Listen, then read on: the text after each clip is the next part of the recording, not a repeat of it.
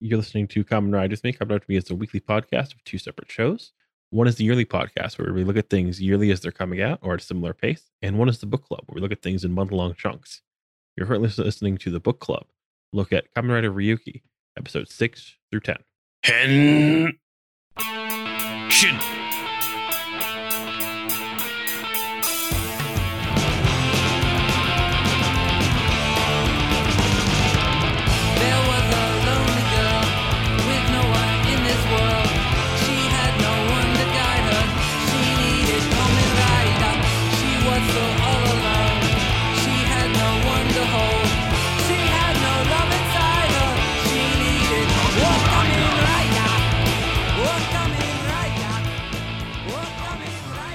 Hey everyone, it's mirrored. It's opposite day.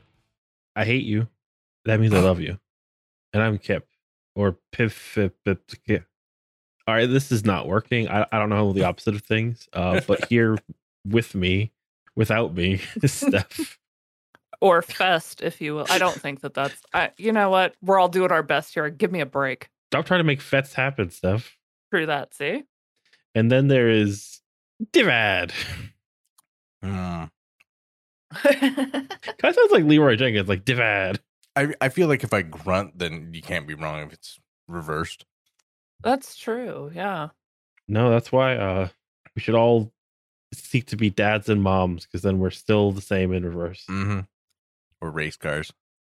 Oh, my roommate's got me this really sick race car bed is my favorite quote from Grandma's Boy. No, but we're not in the mirror world, which means we won't hopefully like evaporate after 5 minutes. Pretty bad podcast that way. But this is Kamen Rider With Me, and we're looking at our second chunk of Kamen Rider Ryuki, 6 through 10. And how's everyone doing since last time? You mean just as far as how we feel about the show? Yeah. Did you cut that on like any like cherry trees? Like you like don't have to tell the truth, you could lie, but you know. No, I came into Ryuki thinking it was something that it was not, and I've kind what of do you been think it was? Pleasantly surprised. Like, so my kind of like view of Ryuki was like, I know that there's like, this is kind of the big one that had like a lot of other writers, like a lot of them, and I don't know how many there are like total, but I knew there's like some kind of like where the writers fight each other, and that was like kind of it. And then anything else I knew was from Dragon Knight, which is probably a very bad based original Japanese version on. But yeah, I kind of was expecting it to be like more of a battle royale type show, and it's kind of turned into this weird like thriller-esque thing that I was not expecting. It's in this like drama period, which like where I think like Kamen Rider became very popular was like these kind of shows that are very character driven, and like you can like see these people and they're all like very like weird dudes. It's like, here's this dude who's wearing a like dark leather jacket because he's serious and he's sad. Here's this dude that's dumb as shit. Here's this lawyer. You know? And yeah. Right. What's your feelings on the show right now, Steph? Like, is it like, was there like a notion you had going in, or not really?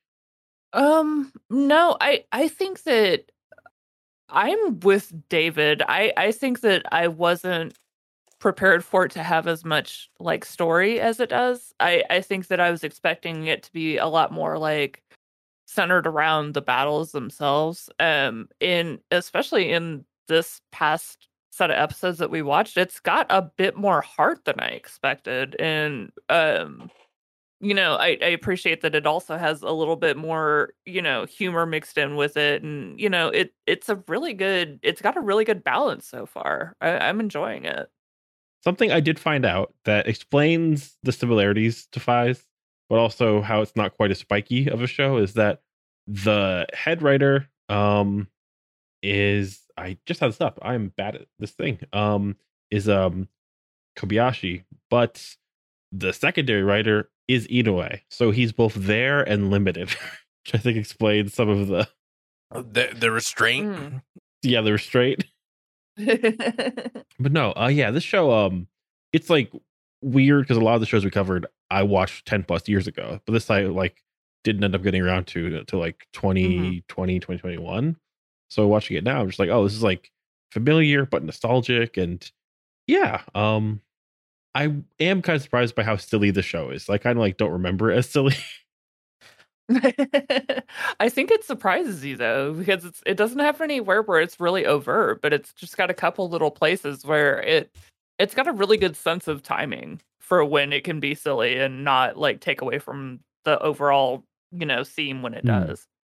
It'd be interesting as we get to like more stuff. Also, like we're just gonna start getting into like really.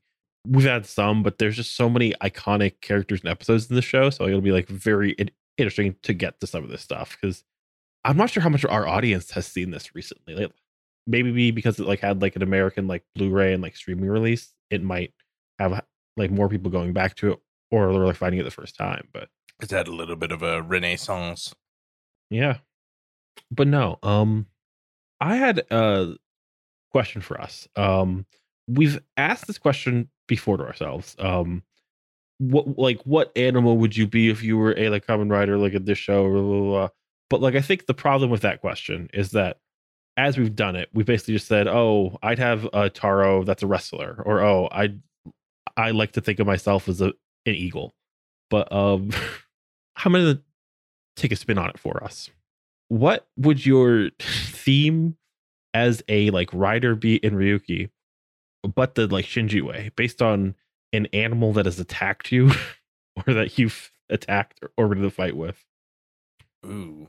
Have you been attacked by an animal ever, Steph? Because that is now your rider theme in Ryuki. Uh, I'm pretty sure I have been attacked by a cat in the past. Oh, hi. Nothing more exotic. Like I was like strangled by an octopus until I punched it a lot. Let me think. Something exotic. No, I mean, I've probably been bit by an exotic mosquito. You never know. Okay. Would you rather be a mosquito or a cat themed rider, Steph? Definitely cat. Yeah, that's true. I don't want to be known for my ability to suck. So Okay. Uh, I know that that's aspirational for some people, not so much me. yeah. Kamen Rider Gluck. Yeah, it wouldn't be the best one. I can see you'd have like the compound eyes. You'd have like a suck vent that made your like whole arm like a sucker. Yeah, that makes sense. You could make it cool. You could have like, it'd be like, I don't know, you have like wings, your arm has like a giant like fucking like a needle on it. You can make it cool to have like a big old punching glove that's got a needle on it. It could be neat. You could probably do something like where you have like an escape vent or something where it's like, oh, like helps you like really quickly like get out of like trouble like a mosquito does. Mm-hmm. But I feel like it'd be hard to be stealthy because, like, if you were following the whole mosquito theme, just like every time you made a move, you'd have that really annoying high pitched buzz. That's your downfall. Just very, very noisy. Yeah, you'd be even more noticeable than like that little song that the guys hear when they're just walking along. Like yours would be extra noticeable. Like it would get every rider in the city's attention. Yeah, no, that would probably have a lot of competition as the mosquito theme Kamen Rider. Like a lot of people are like, I'm a dragon, I'm gonna kill you. I feel like you would be the first rider to go. Like even if you were like out building orphanages, just the sound that you made when you were about to attack would be enough for everybody to gang up on you. Just stomping out. Like even civilians are jumping in to help. And you would just fly right into like the like mirror world too and just like get stuck like a mosquito. Yeah, and that's what I'm saying. Like the civilians would follow you into the mirror world. They'd be so annoyed. Just kicking your ass. Yeah, just I don't even fucking care that we're in an alternate universe right now. You're going down. More Kamen Riders should get like mob beatdowns on them. I think that'll be fun. Like, that would be such a great like change up on the theme. Yeah. Hey David, have you been attacked by an animal that would like be your Kamen Rider theme? I wouldn't I wouldn't say it's like exotic, but I have been bit by like snakes and stuff. So I guess like technically That's that pretty work cool. that fits. It's not like they're like cobras or something, extremely exotic, but they were snakes. Okay. Like, what kind of snake would you be? Like a boa constrictor or something? Oh, if we're no, definitely not. I don't know. I think like just probably just generally snake themed, like not like if it's a cobra or something, then it's very like motif heavy. Like, oh, it shoots venom or whatever. It's just a snake. Just very generically a snake. Like it wasn't poisonous or anything. It's just. Mm-hmm. All right, well, that might come back up in the show, but Oh, I mean, come on. Someone has to be a snake. Like that's like a very. Oh yeah, that's basic. That's 101. What about you, Kip? What have you been bit by? I got two that I think are like weird and like you wouldn't ever pick for yourself. Go for it. As a child, I was like at like a family friend's house, and I had like a McDonald's chicken nugget or something, and they had exotic birds, and one came down and my French fry, my chicken nugget, and also the webbing of my hand in like one foul swoop. Oh, I was like young enough where it came insult back. to injury. Jeez. Steals your lunch and your skin. That's some bullshit. So I could be like a macaw, like all white, but like a like yellow, like plumage kind of thing. And a chicken nugget stealing bastard. Or like I like got attacked by a catfish once as a like child too. I think catfish would be fun. Huh. Like a whole catfish, like long whiskers. That would be awesome. And like attacked is kind of, I was a kid, but I probably deserved it kind of thing. It was probably my fault. Mm-hmm. Yeah, it's probably my fault. I probably told him fish don't fly, asshole, and sent him for a ride. I might have like chased him under a boat to catch him. He was like, motherfucker. The way that you said might have makes me feel like you definitely did that. I definitely punched him on the way out. Just to be an extra big asshole about it. Yeah, it's sometimes things happen and we all suffer. But yeah, like I'd be a catfish. Not as much as that catfish did, though. I'd have like something like a whole big whisker thing, it'd be cool. But no, with that though, if you've been attacked by an animal and you need compensation, let us know. And we'll make you a Kamen Rider. We can't do shit about it, but we'll laugh at your story. Yeah. Or we'll hunt down that animal. No, we won't. We won't do that. A podcast where you like tell them about like somebody who wronged you and they hunt them down. That'd be great. Anyway, we're not doing that. Wink. But no. Let's get started though on these episodes because we got some Kamen Rider, some classic Kamen Rider coming up. And that starts with episode 6, Kamen Rider Ryuki, The Mysterious Rider. And this picks up right where episode 5 left off, where Ren is at this wall and he opens it and realized, holy crap, like there's a dead guy in here. And Shinji's being attacked by Kamen Rider Scissors. And worth noting, we like asked, hey, who could it be? And then the answer was like David said, the one character we got introduced to. I was like, it was very much the fake policeman. I thought for a second that they were going to like make him be like fake, like you said, David, but he is actually in the police, which I think is wild because they had the out. Yeah, that kind of surprised me when the two officers came. Like, this is skipping ahead, but when the two officers came, they're like, "Oh, it's Officer Sato." I don't remember the character's name. Pseudo officer. They're like, "Oh, it's Officer Pseudo." I'm like, "Oh, so he is actually a cop?" Like, what? Yeah, I was surprised too. And like, this is like when you read like the Wikipedia page for like the inspiration of like Kamen Rider Yugi, it's like the popularity of Yu-Gi-Oh! And after 9/11, and it's like, okay, like yeah, like it's just they want to introduce people. He has the distinction of being the first evil writer ever. Okay. Interesting. Yeah. He is the first. On the wiki, they call them Riders of Darkness sometimes. It's like, that's kind of fun. It's a cool ass name. I like that. That sounds like the name of a metal band. It is, I'm sure. Yeah. But like, he's like the first character who, there are some guys like who might like be antagonistic, but eventually in the end, or it's revealed all along, they were good before this, you know? So he's evil. He wants to do bad things, and he does, which is a cool, like, that's just a wild thing to think you're the first one doing that. Like, you're some like crab themed guy. And I guess like crabs in a bucket might be like part of the theme there. Like he's just like killing people to get money, feed his monster. We're not really sure. But like we've been doing though, I wanted to introduce you all to his American counterpart. Oh goodness. Do they still call him Scissors? He's called Kamen Rider Incisor. That's a much better fucking name. Oh. It's a little bit more menacing than Scissors. I don't think in America they could call somebody like Scissors like that. Like, it would like seem a little too silly. In Japanese, it's still pretty silly. But here is Richie Preston.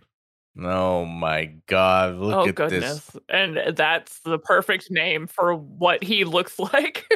This fucking American Eagle pop collar ass looking motherfucker.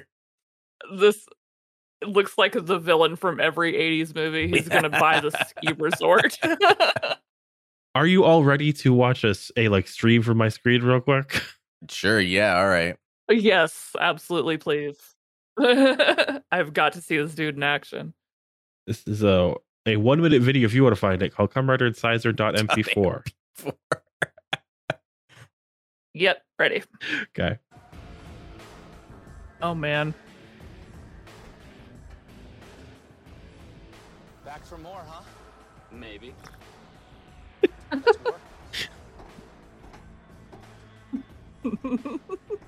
I see you brought your BFF. Best friend forever. I can take the both of you guys to fight me. I can take it. Stand down. Oh my god. That wasn't the plan. You and me. One-on-one. You're on. Wait a minute, you got something right there. Yep, well, it's a dollar sign. Time to get paid. That's amazing. So, yeah. The thing about Richie Preston is he's cool as hell, as you can tell. Oh, yeah. Did you see his face when he tried to transform where like looked like he was farting? What is up with that? That was also the first like actual like video we've seen of that show. So just that was an intense moment for them with that music. Okay. Yeah. It was a very flirtatious moment in a lot of ways. The person subtitling this might have been like he's baby girl and made their subs like that because there's lots of like heart bestie. Yeah.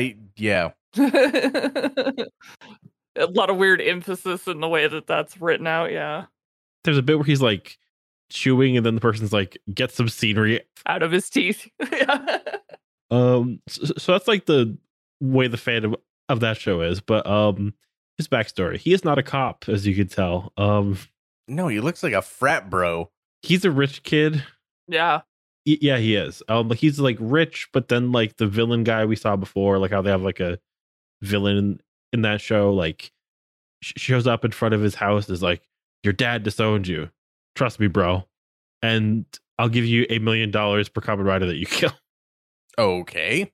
Or vent, sorry. So yeah, not quite as memorable a character here, but he's one of our first really good Kamen Rider Dragon Knight characters. In the dub though of Kamen Rider Dragon Knight that comes to Japan, he is dubbed by Hiroki Takahashi. I recognize that name. Yeah, Joey Wheeler, Ryu, Hisoka. Yeah. Is one of the main characters, if not the main character. No, one of the main side characters from Prince of Tennis. So, you know, big voice actor for this.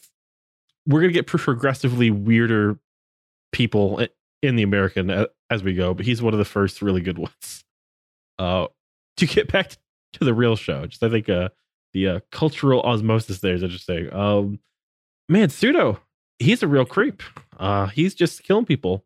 He's killing people. He's chloroforming people.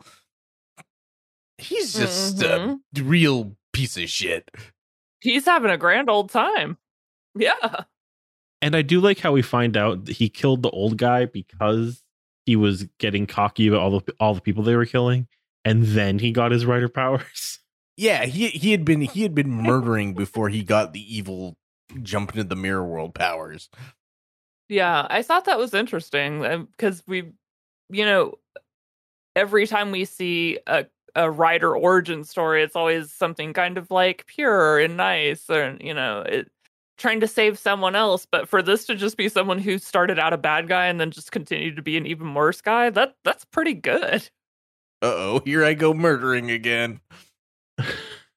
Yeah. Right. And it's like, okay, let's introduce evil to the world. Here's this person who's just was murdering because, I don't know, money? Joy? Yeah. For fun. Maybe that's how they got the best antiques for the store. Who knows? And like even like a negative evil character we've like seen in like a previous show, like Husika, he's still basically like we like realized he got the origin of the original Kamen Rider just like fucked up. Like this is not that. It's just I was a murderer and then I got writer powers. Yeah, now I can murder quicker. I can more effectively murder because I can pull my victims into the fucking mirror world.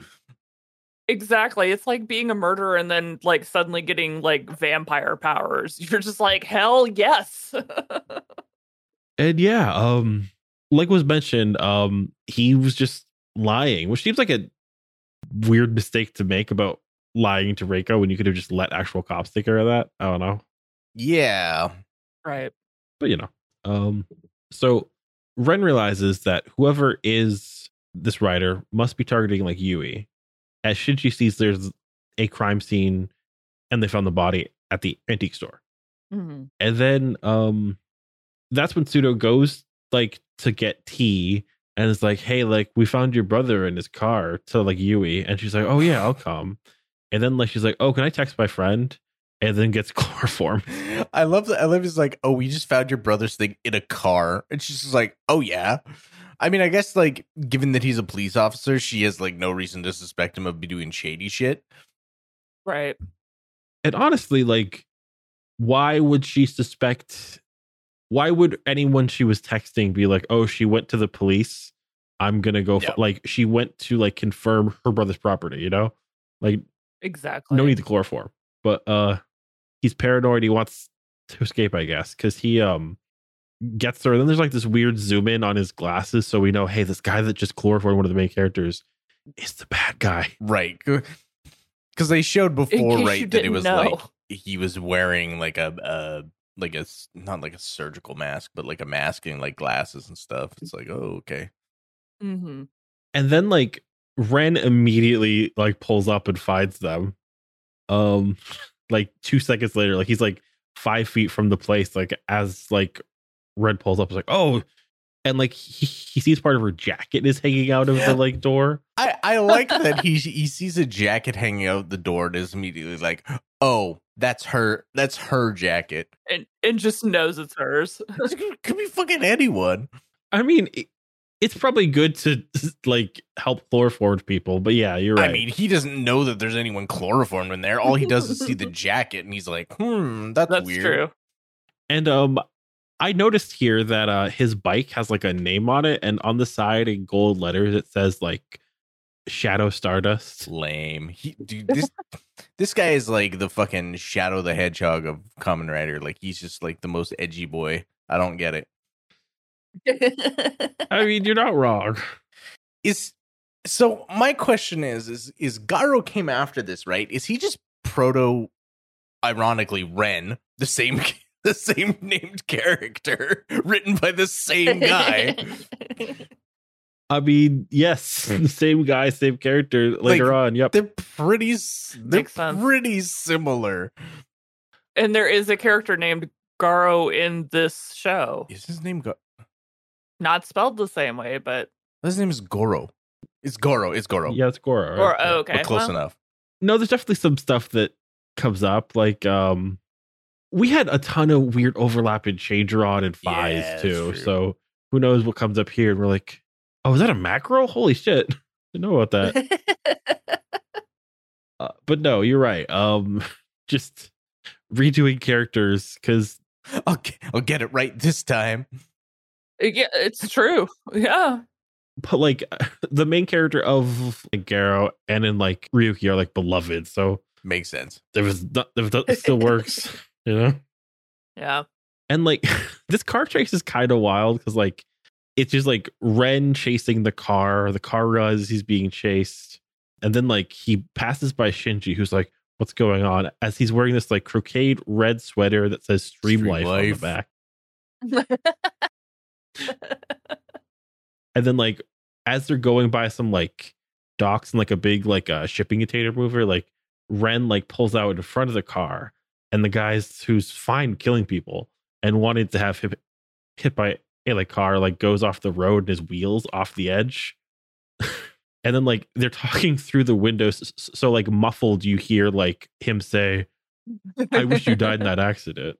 But then they like are talking, he's like, I just wanted Yui nearby because like your brother's important. And then like Shinji's there, he's confused. And that's when like he gets told off for like telling this guy about like Ren and like Yui for no reason. Which to be fair, that he kind of deserved that one.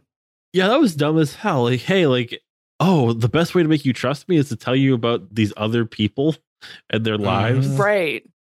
And their work schedules. At that point, like his like when Reiko like has set up Pseudo to get arrested by the other cops, and then like as they're chasing him, like she's wondering what should you doing, and he nearly runs into the cops chasing him or chasing like Pseudo, but then the like chase, it's like this good like good cinematography as this is like just showing all the mirrors, and like when they have the guy cornered, his monster just grabs them instantly, and they're go and they get got because they can't fight crab monsters very well as police. And yeah, that's when Shinji looks all serious and is like, I'm gonna get you. But Shinji is such a puppy dog. Yeah, it's kind of hard to take him seriously as being a threat. And then like Ren sees Yui crying back at the like place, the like tea shop, and like she's basically like, oh yeah, sorry, like I was awake, I just like didn't want to walk anyway. I'm sad because I got chloroformed. My brother's not alive.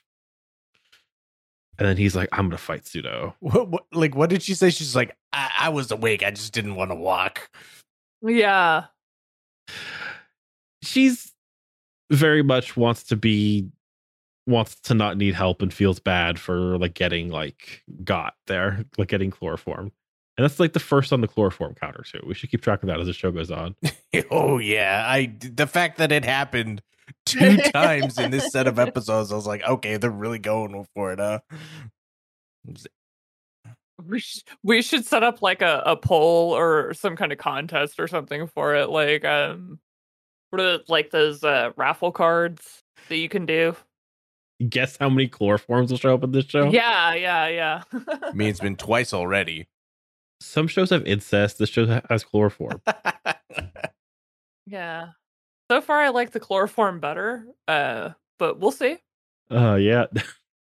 So far, I like chloroform better is a bold statement, but it's true. I was about to say, please don't isolate that audio. Just like self-chloroforming. Oh, this feels great. Did you guys hear about Steph? Yeah, she's in rehab for it. It's the damnedest thing. She didn't know what whippets were. She kept chloroforming herself. She kept saying she got the best naps that way.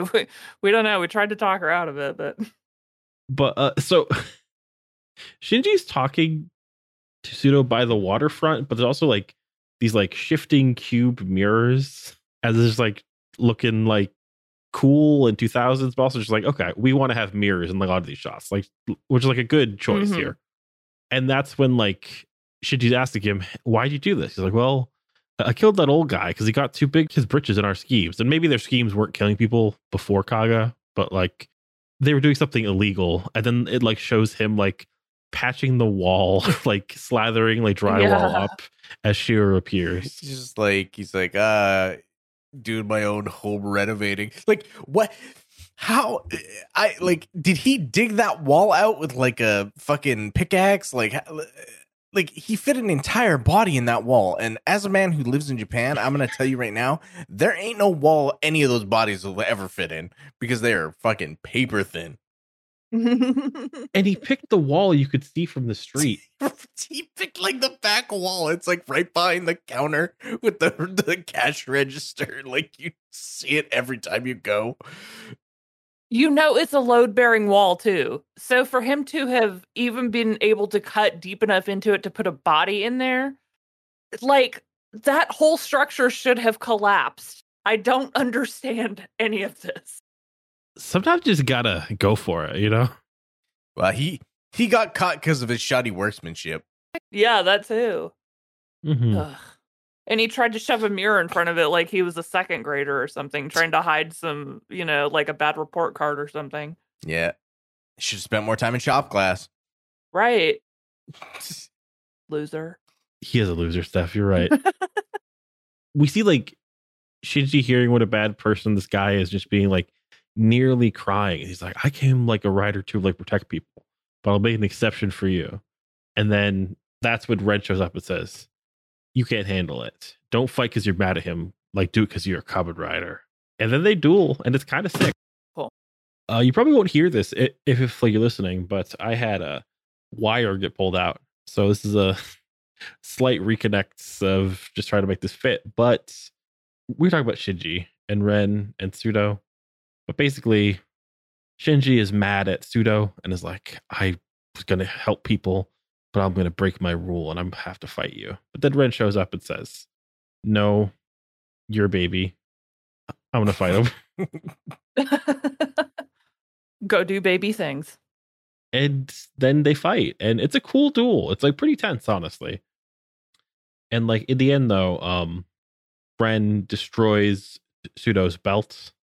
And that means that now he's starting to dissolve, but also he doesn't have a contract with his monster anymore, Vol Cancer. Mm-hmm. So his monster goes and eats him. It makes like this like bone crunching sound too when it's eating him. Like it's like actually legitimately eating him. No, it's cool. It's very much like, yep. It's very satisfying. You better make sure you're like doing things, and like it's a good like plot device too, because that means they have to be like killing monsters sometimes to like feed their like contract monster too. So it's, you know, it's danger and reason. But yeah, this is how we lose our first rider in this show, eaten by a monster. By his own monster too. Ren so exhausted that like he's gonna get killed, but then like Shinji shows up, but he has like his shields like socketed into his like shoulder, so it's kind of like, I'm like an armored Shinji, and then he kicks the monster. It looks like cool samurai armor. I kind of dig it. Yeah. In the decade, they used this Shinji for like, he gets turned into his dragon, but then like when he's like an alternate between like dragon and Shinji, but they put these parts on him, so it's like, oh, these are the parts that he gets extra. And yeah, that's the end of our first of the third rider, Kamen Scissors. He is a bad cop. He is a murderer. He is a schemer, and he was killed by his own monster. And then they go home to see Yui. Yeah. And the vibes are like wacky as there's like dark music. Yeah, and then they're like, let's make dinner together. It's kind of odd. Reeks of everybody trying too hard to pretend like things are normal. Hey, like I wasn't chloroformed. Hey, you could just watch a guy get eaten by a crab. Yeah. Let's just all reset to the status quo. Nothing bad ever happened. And then we have this like early cameo of like Zolda, who's this green rider with green deck and a gun. And like he has like is this where we don't see his red light like seeking through his like grills of his eyes, his like tank treads, and he's fighting this zebra. But that scene is actually more a part of episode 7 stuff, which is a new species is born. Yeah, I love it. Yeah, so we open up on so at first I couldn't tell it was a zebra until we kind of like got into the opener here a little bit more. I was just, to me it kind of looked like just a generic horse until you kind of like got a good look at him. So we opened up on him, and I couldn't figure out what Zolda was meant to be. I just called him in my notes a robot rider. Yeah, what is he? Yeah, I was thinking like, I don't know, like maybe steampunk or maybe like futuristic. I wasn't sure what they were going for. So his like animal theme is buffalo, but he's also like heavy artillery buffalo.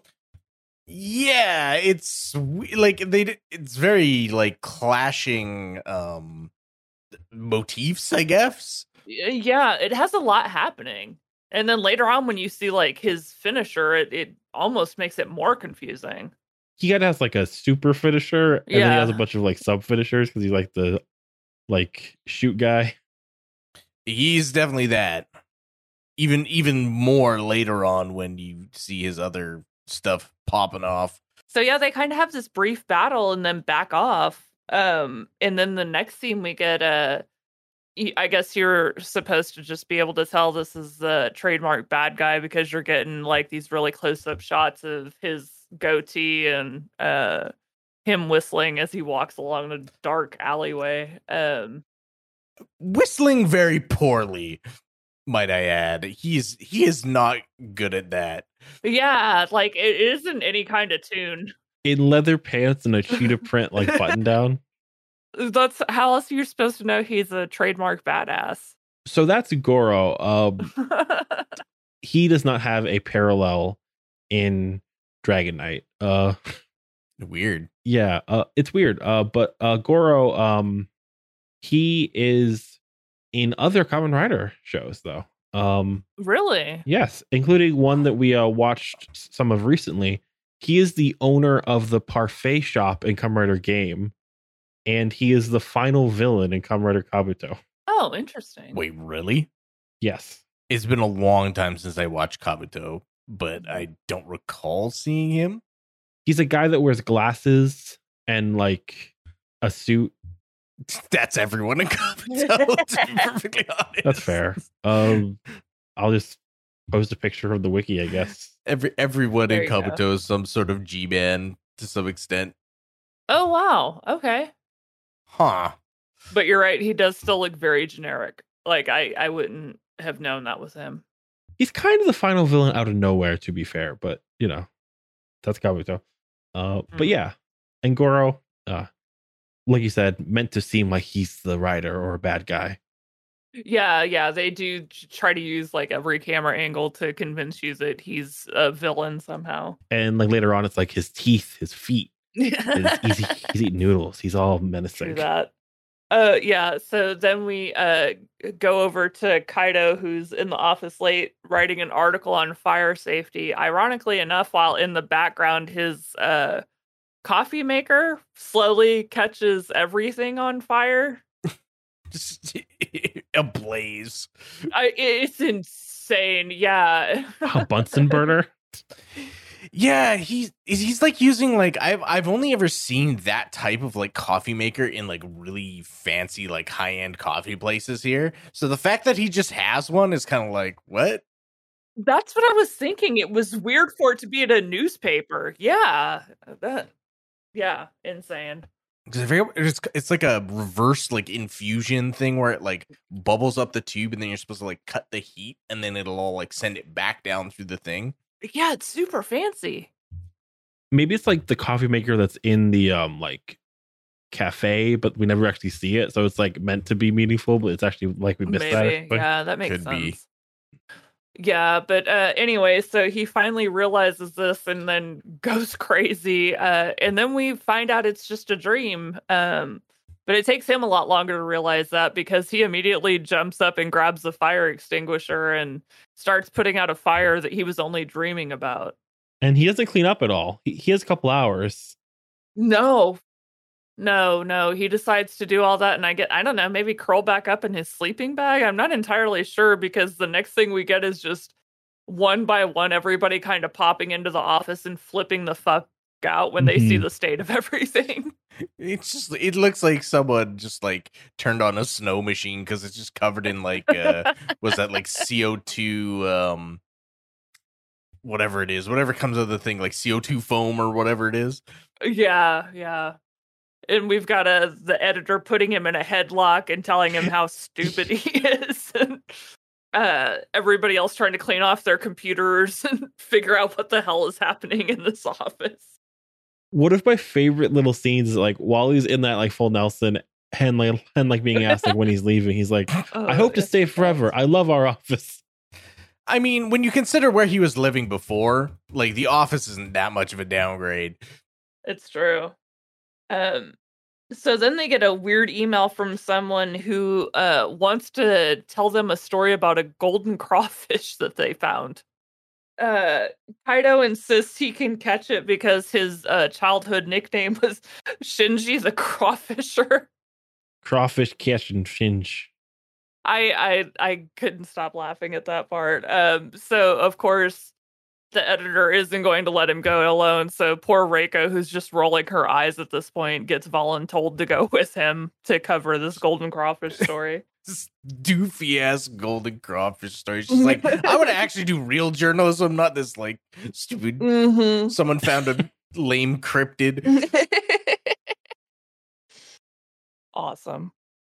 So then we cut over to the tea shop where Ren walks into Yui cleaning and she says her aunt is finally coming and asks if he can give her a ride, which I thought was the funniest thing in the world. Because the next scene we get is her riding to the airport to pick up her aunt on the back of Ren's motorcycle. Where's the aunt gonna go? Yeah, I don't get it. I guess they're gonna take the train home, I would assume.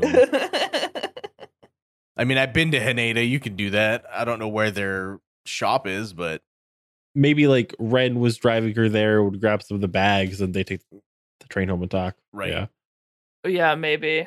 I don't know. I just thought it was a funny thing to be like, hey, can you give me a ride? And he's like, sure, get on the back of my motorcycle. Your aunt can go in the handlebars. Like, great expository dialogue though, and Ren is like, oh, your aunt that took you in after your parents died? Right, yeah.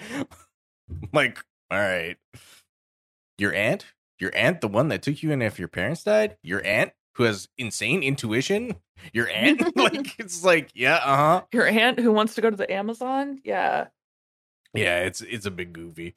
Apparently, I didn't know this, but because I'm watching this series with my wife, she's like, oh, the aunt, the person who plays the aunt is like actually a very like famous actress. Oh, is she?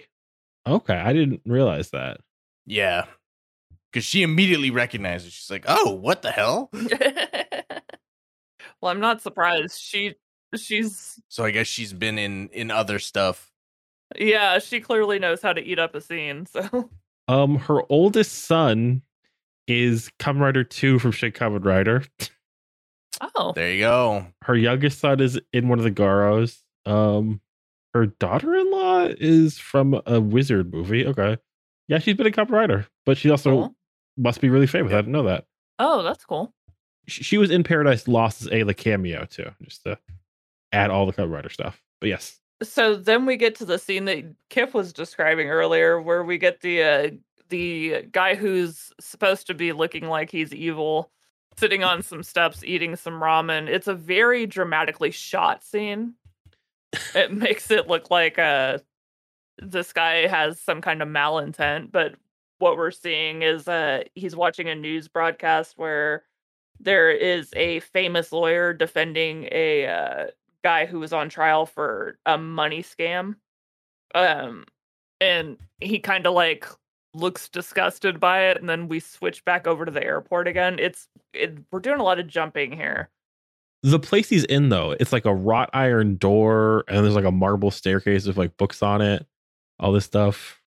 Yeah, and he looks very out of place there. Like, you almost, like, to me anyway, I looked at it and I was like, oh, he's squatting somewhere. I thought he was going to be like the evil genius madman who has like lots of money, but he just dresses real tough. Like, I thought it was going to be like that kind of a trope. Oh, yeah. Yeah, I could see that too. Oh, yeah. So Yui's aunt she comes out and she's larger than life. Like, I immediately fell in love with her. She says that Ren's a creep and he needs to stay away from her 13-year-old niece. And her niece is like, I'm 19. She's not wrong. To which I said, I'm like, she's not 19. She looks like she's 25. At least, yes. And he looks her age or younger. Like, there's no way you're looking at him going, oh God, the age gap there. No, I'm sorry. It was like 2002. She was born in 83, so, you know. Yeah. Okay, so she would have been like 18 or 19. I guess that makes sense. These Wikipedia pages are wild because it's like, oh, also she's married to the manga artist from Great Teacher Onozaka. It's like, what? What? Yeah. Cool. Okay. The entertainment industry in Japan is like very incestuous. Not incestuous, but like, yeah, it is. It very much is.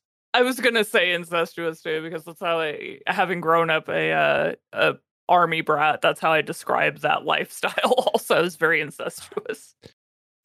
It is very much that, though. Yeah, for sure. Like everybody dipping into each other's camps. Yeah, you date who you're around.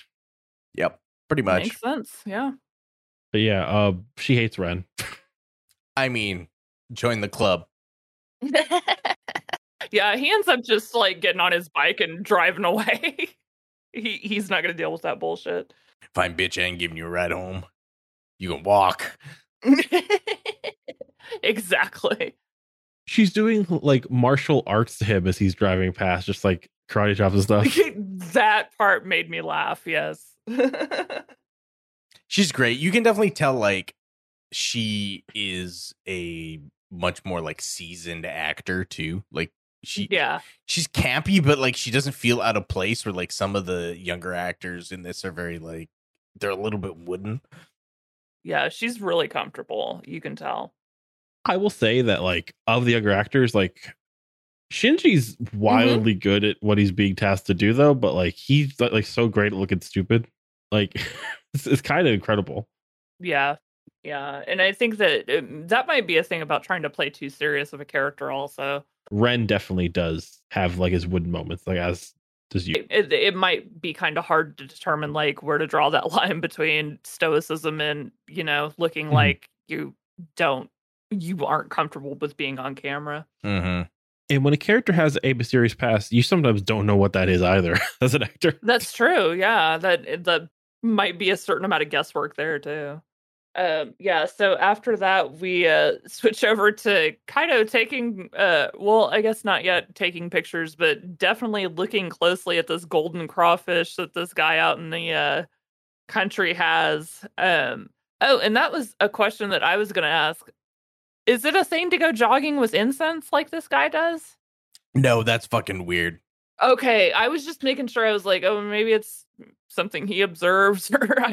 No, I wondered what the deal with that was too, because it's odd. That was one of my notes. Be like, well, let me ask David about that because I'm not entirely sure. The only time I've ever seen those things is at temple. Like, I mean, like I'm sure like people have them in their house for like actual like incense stuff, but like it's running around with lit incense is really weird. Yeah, okay. I'm glad it wasn't just something I was missing. But also the guy is like really weird. So it's like, okay. He also has them like planted in his yard too, as we see later. So, well, those are at graves. Well, it's like it's the graveyard of his dead animals. Oh, I didn't catch that. Okay, so that's even more depressing. Goddamn. And the sky Okay. is like this polluted rainbow from a Oh smokestack. goodness. And like no one questions that. It's also sad. Yeah, so anyway, Reiko ends up leaving because she gets so tired of seeing Kaido just being absolutely in love with this golden crawfish and obsessed with this dude that saw it. In the background we see it kind of looks like Kaido might have seen something in the mirror, but it's such a quick flash and he kind of recovers from it real quick when people start talking to him. So then we go over to just two random women shopping, and then all of a sudden we kind of see the zebra stalking one of them in the mirror. And one of them leaves to go to the restroom. When she comes back out, her companion's gone, and there's just these bags on the ground. Which, man, how crazy would that be if you were just out shopping with someone and you came back out and they were gone and there were just your bags all over the floor? What'd you even do with that? She's not just gone. Like she looks in the mirror and she sees herself get zebra stripes, and then like it's like her half, like she's half disappeared, and then she gets fully like eaten and disappeared. Yeah. Okay. Yeah, I'd forgotten about that part. Which that's one of the coolest things about how the zebra attacks. So. Women be shopping, and I be chopping. Mm-hmm. Yeah, well, and then we switch over to the lawyer from the TV show we were watching earlier, in a dark garage, and someone asks, are you this guy, Kitaoka. Kitaoka, yes. When he confirms he is, we suddenly see, like, it's this large group of guys, and, they tell him, you need to come with us, and this, that, and the other, and they are about to attack him, and he's like somehow gives them the slip. This scene kind of happened quick for me. I wasn't exactly sure how he was able to get away, but he does get to a car, and then it starts a car chase. Yes, starts the car chase of the episode. Yeah, it's a lot of things that happen at one time. And then like we suddenly like go from this really great action scene to Yui and her aunt at the tea shop, with her aunt giving her a lecture about how she needs to smile more to like make customers more comfortable. And the lawyer, as they're like, we switch back to the car chase, the lawyer ends up hitting Kaido, who gets like really pissed off because he busted his goggles, I guess. And like before he gets hit, like he's just like driving his like motorcycle and just like saying, "Hell yeah, golden crayfish!" Like he's still so excited about that golden crayfish. It's amazing. I love it. So yeah, then he ends up in the tea shop, and the aunt immediately falls in love with him. Yes. Because as she repeats just over and over again, her instincts are never wrong. And she's just telling Yui what a great guy Kaido must be and how they should be together, and it just being really weird about the whole situation. Before Shinji comes in for tea, though, he like demands money for his like goggles from like Kitaoka, and then the like other guys stop, and he's like, "Hey, like let's work together and get that guy." Like gets their number. Oh yeah. And then he like gets called from the chief who's playing Wonder Swan, and is like, "What are you into? Stop it." Yeah, and he's like, "No, it's really legit this time." And the aunt's like, "Oh, hey, why don't you just hang out here for a while?" Looked at like meat by the aunt. Yeah, so and then he like suddenly turns around and the guy that just hit him is there in the tea shop. Shinji grabs him after the aunt just going on and on about what a nice guy he is. When he comes in, Shinji grabs him.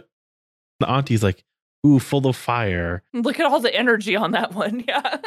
Yui tries to tell Shinji no, but then like her auntie's like, "Leave him be, he's a boy. It's good to get the energy out." As he's like has this guy's hand behind his back, just walked in. He's just like got him pinned against the wall. It's incredible. Yeah, and then he just like pulls out his wallet and tosses a whole bunch of cash at him. Like, please just let this go. But then Shinji keeps chasing him and calls like the gang for help. Yeah, and that's when we see him make his escape because he's not going to deal with this bullshit. But yeah, as they're like running down the street, Shinji chasing him, they both get that spider sense that something is happening. And then they start to see the reflection of the zebra again. First, they get caught by the gang. Oh, I'd forgotten about that part too. Jeez. From the tea house, Shinji chases him because he's like, I got like your number, or like, you've still got to answer to the two more people that you've wronged. Yeah. They get to the underpass, and then they start beating the shit out of him. And he's like, hey, okay, that's enough. Enough, guys. And then like Shinji gets punched, and they steal a car and hang out for a while in the stolen car. And like, I love how every time Shinji's in any situation, there's just stuff like, put your seatbelt on. Just like kid stuff gets told. And then they end up by the water again. Yeah. So do you have the whole story that like he tells? He defended that the guy that scammed everybody out of money, which was the news story that we'd seen earlier. And then he says, well, these people that are coming after you must be like victims. These are people you wronged. And he's like, well, no, actually, they were the goons of the guy that I got off on trial. And he's like, well, what? Why would they be coming after you? Well, because I spent all of his money in the trial. Yeah, like they all lost money on it. So that was the twist, was like this was actually this guy's goons that were coming after him because he had used up every cent. I frauded the fraudsters, and now they're mad. He says it's okay that he defrauded them because they stole that money from innocent people.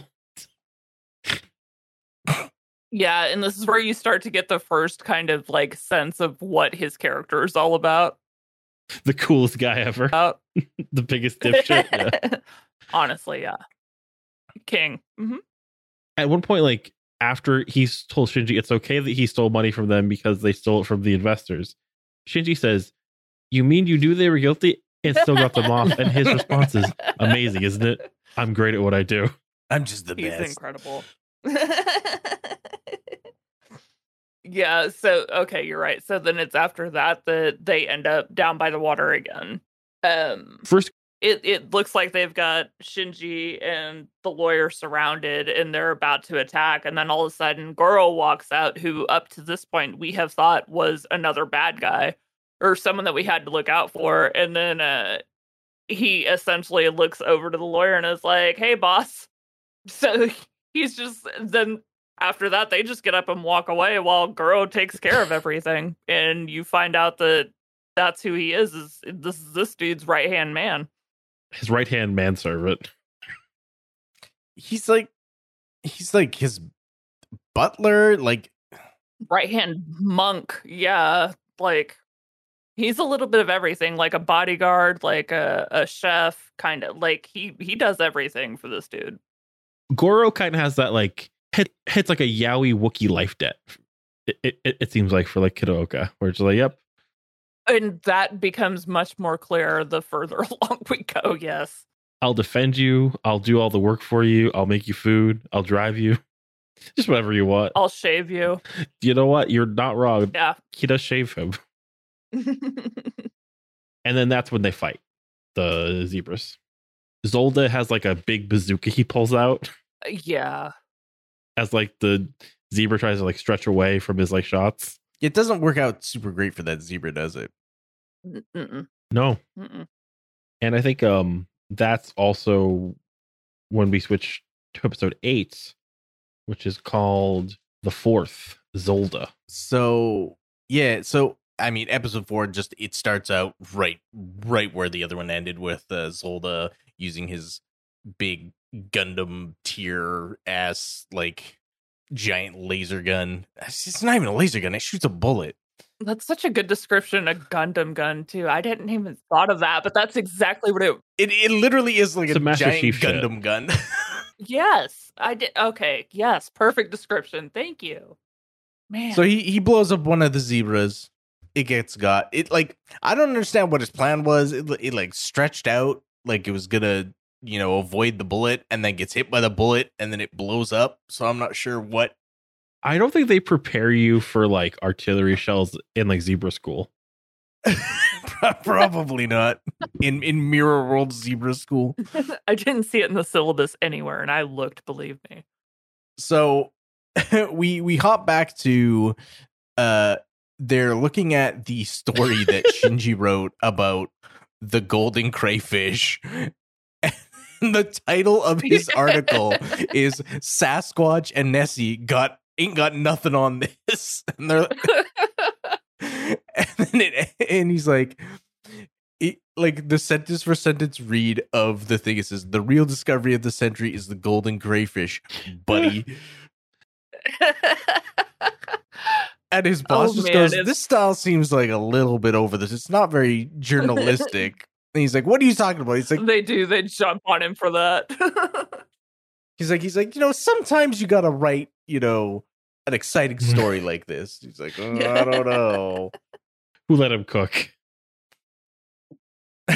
Basically. He's like, I'm glad that you did your due diligence and you stayed up all night to write this thing. But why the fuck is there a pile of garbage in the corner? And he basically gets they basically get annoyed because Shinji's just taking his time getting out of their office. They're like, oh, the bills have risen 25% since Shinji's been living here because the gas and stuff and heating's turned on all night. Mm-hmm. And then they get an email from the old man again, the previous episode, old gold crayfish man. He's like, oh, what do you have now? He's like, oh, he found a hairy frog with hair. And they're like, oh, she's like, they used to call me frog catching Shin back when I was a kid. I personally think that the hairy frog is real because it looks dope. It looks real good. We cut to I guess I just assume that this is Kitaoka's like house. Why he has like law books like just on his stairs is like a real weird place to store them. I wouldn't store them there, but okay. Right. But Goro's there just badly whistling and making lunch, and I believe he gets a call from someone to like be his lawyer. And he's like, I don't come cheap or whatever. Cut back to Shinji and Reiko going to see the guy with the hairy toad, and they're like, Reiko like immediately goes like, this guy's doing some fucking bullshit. Yeah. It's the same story again. But she sees the like field of dead corpses of all the animals, and she's like, like, oh yeah, like if he's like spray painting crayfish and like gluing hair onto toads and stuff, like they're not gonna survive, like they're exposed to chemicals, right? Mm-hmm. So this sick fuck old man is like killing animals. Yes. And she's like, maybe there's a real story here about that rainbow sky. Right, because she sees the smokestack and she's like, oh man, like what's the deal with that smokestack? She's like, oh, maybe it's mutating the animals and it's actually true and that's why they're dying. And she's like, oh, it's from a pharmaceutical company. I think the old man says, he's like, I think it's from a pharmaceutical company. Around here is where some research happened for me though, because when they're in the office, when it's like Goro and Kitaoka and like they're having their lunch, there's this knockoff Phil Collins song playing, and I was like, what is this? So I searched it up, and then eventually there was one Reddit post with one comment being like, oh, it's Paradise by Kathleen Irvine. I was like, that's weird. So I searched this up. A like Elvis fan account is the only post of it on YouTube. And it's like most beautiful song ever written. Then in the comments, I was looking until somebody said, I was looking for this song for years. It was used as background music in a show I watched almost 2 decades ago. And then 3 days ago, I was like, Kamen Rider Ryuki? And they're like, yes, lol. There you go. So there we go. Journalism's completed. Damn, you're already a better journalist than everybody that's on the show right now. Reiko's got my number, I think. I think she's got everybody's. I don't think it's fair to compare anybody to her. Yeah, sorry about that, David. Just wanted to, as a side. No, that's fine. So just to let you know that the horses are back. The horses eat some lady in a bathroom. That happens. That's the thing that happens. Nothing related to the story. I have to say, it's a pretty cool effect. I wonder how they did it. It's great. Like, just if you don't know how zebras kill people, they can kill it anyway. Like, it's If you weren't already afraid of going to the bathroom, now you know you should be. Mm-hmm. You never know. Killer zebras. You never know. You might get French blinded. French blinded's pretty good. It's true. That is what it looks like. That's literally what it looks like. Some French blinds. I should probably talk really quick about who is the Kitaoka stand-in in Dragon Knight. It's right, a little impasse. Oh, okay. Oh, yeah, sure. Here we go. Drew Lansing. Goodness. He's a con artist. He didn't seem like he was in the show that much. That interesting, honestly. He's just a dude. He looks like a dude. Yeah, he looks like the most generic white dude ever. He looks like every guy that I ever saw in one of my mom's soap operas in the 90s. He is called Kamen Rider Torque instead of Zolga. Zolda. That sounds like a porn name. Yeah, it is pretty. Kamen Rider Torque. Yeah. Or like a Kamen Rider who gets his powers from crack cocaine. Either one or both. Both. Honestly, both. See? Perfect. Kamen Rider Angel Dust. We're cooking, guys. Rider. No, we're saving that for later. Another character's Kamen Rider Angel Dust. That's Kamen Rider After Dark. Everybody relax. He is voiced by Speak of the Devil and He Will Come, David. You were talking about Shadow the Hedgehog, but the voice of Shadow the Hedgehog and of Urotaros. Oh, no way. Koji Yusa. So Oh he my is goodness. our turtle that fucks and our hedgehog that uses dodge. Am I Nostradamus? I mean, maybe you're Nostra Hedgehog. Yeah. You've been called a wizard in the past. Hey, I just call it like I sees it. So yeah, really good cast for this dub of this American show that wasn't very good. But yeah. Anyway, Shinji shows up to the coffee shop and he's like, "Oh, hi," and he talks with the old lady. We don't even know what's her name. Do we even know what her name is? She's just Auntie. they might say it later, but it's just Auntie right now. Yeah. I think she's just the aunt. Yeah. Yeah. So he's talking with the aunt and he's like, I'm living in my office. She's like, "Gee, that sucks." And he's like, "Yeah, it sure does suck. They're kicking me out soon. It's going to be bad." And she's like, "Why don't you come and live here?" And he's like, "Oh, really?" She's like, "Oh, we got an open room upstairs." And for whatever reason, I don't understand why she's so like vehemently against this. But Yui's just like, "Fuck no, he can't live here." Fuck that guy. And I'm like, why not? Like, what's the problem? Like, she's like, "No, he can't live here." Ugh. Like, I don't like. Does anyone have any inclination as to why she's just like, "No, he can't live here"? Probably just because like Ren is living there, or you know. Is he already? Because it didn't seem like he was. Yeah, I thought the aunt invited him also. That's a good question, actually. I thought Ren just like lived in a cave somewhere, like Batman. Yeah. I mean, like, not to skip ahead, but like, or I guess it's not really skipping ahead, but we know like he has like a dead girlfriend, wife, mom, maybe something like Yes. someone's dead. Someone got fridged. I don't know who it was, but it was someone. So I just assumed he lived with them. But maybe I'm wrong. Don't know. I don't know. We'll get some clarification on that sooner rather than later. Yeah, that's what I figured. Mhm. But speaking of Ren, he shows up and he's like, you can't live. You can't have him live here. This guy's dangerous. And she's like, "What are you talking about?" And Shinji, like, who's he Himself. dangerous to? Like, are you dumb? Yeah, himself mostly. She's like, coming from the man who wears all black and a fucking black leather trench coat. Like, that's real funny. And they're like doubting Shinji, like when the auntie's not there. It's like, you know, this guy at this point, he's not like subtle. He's not like trying to pull something. Yeah, he doesn't have a Yeah. subtle bone in his body. So yeah, I don't know why they're so like vehemently against him living there. He's like, he's literally like, I'm gonna be homeless, and they're like, well, you could live here, but fuck you. It's like, okay, well, Yeah. you guys are assholes.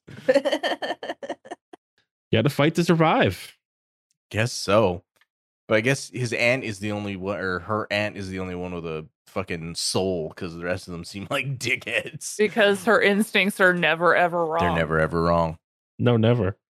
Also, if there's extra noise, we're under a severe storm and possibly tornado warning. So just, you know, if I disappear, just Okay, everybody well- know I love you. If you're in danger, you could go, but also if, like, it's like, don't be like on the podcast like getting sucked into a tornado. It's like, oh, everybody, I really like the way that this Kamen Rider.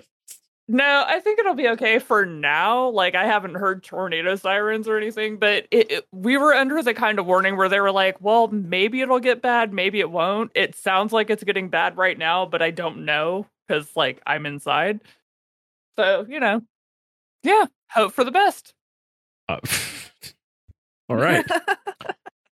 Yeah. Get my last words, Craig. This is important.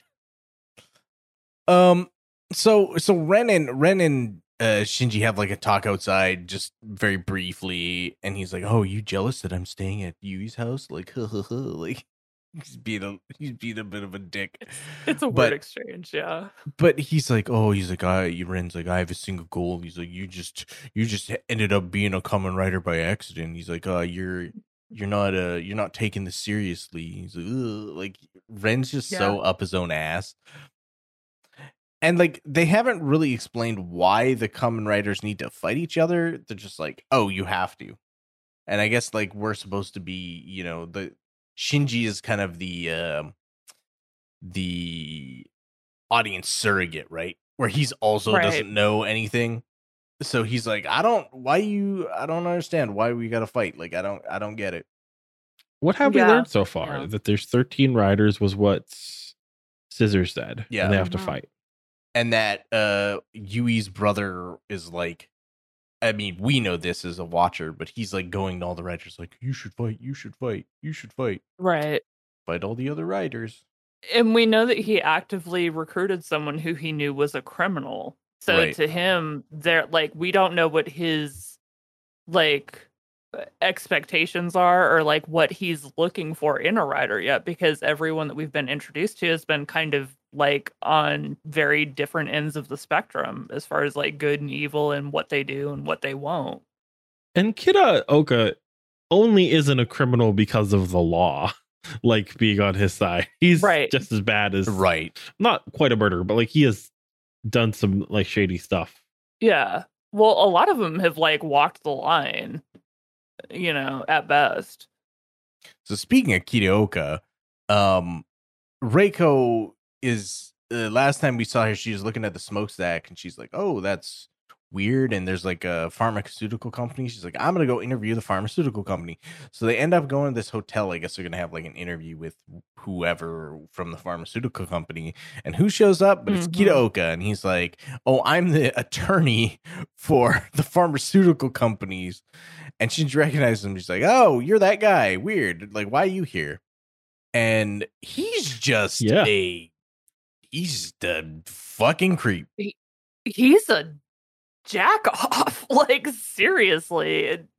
He had some like kind of slimy moments before this, but he's like a scumbag in this scene. Yeah, he's just straight up a sex pest.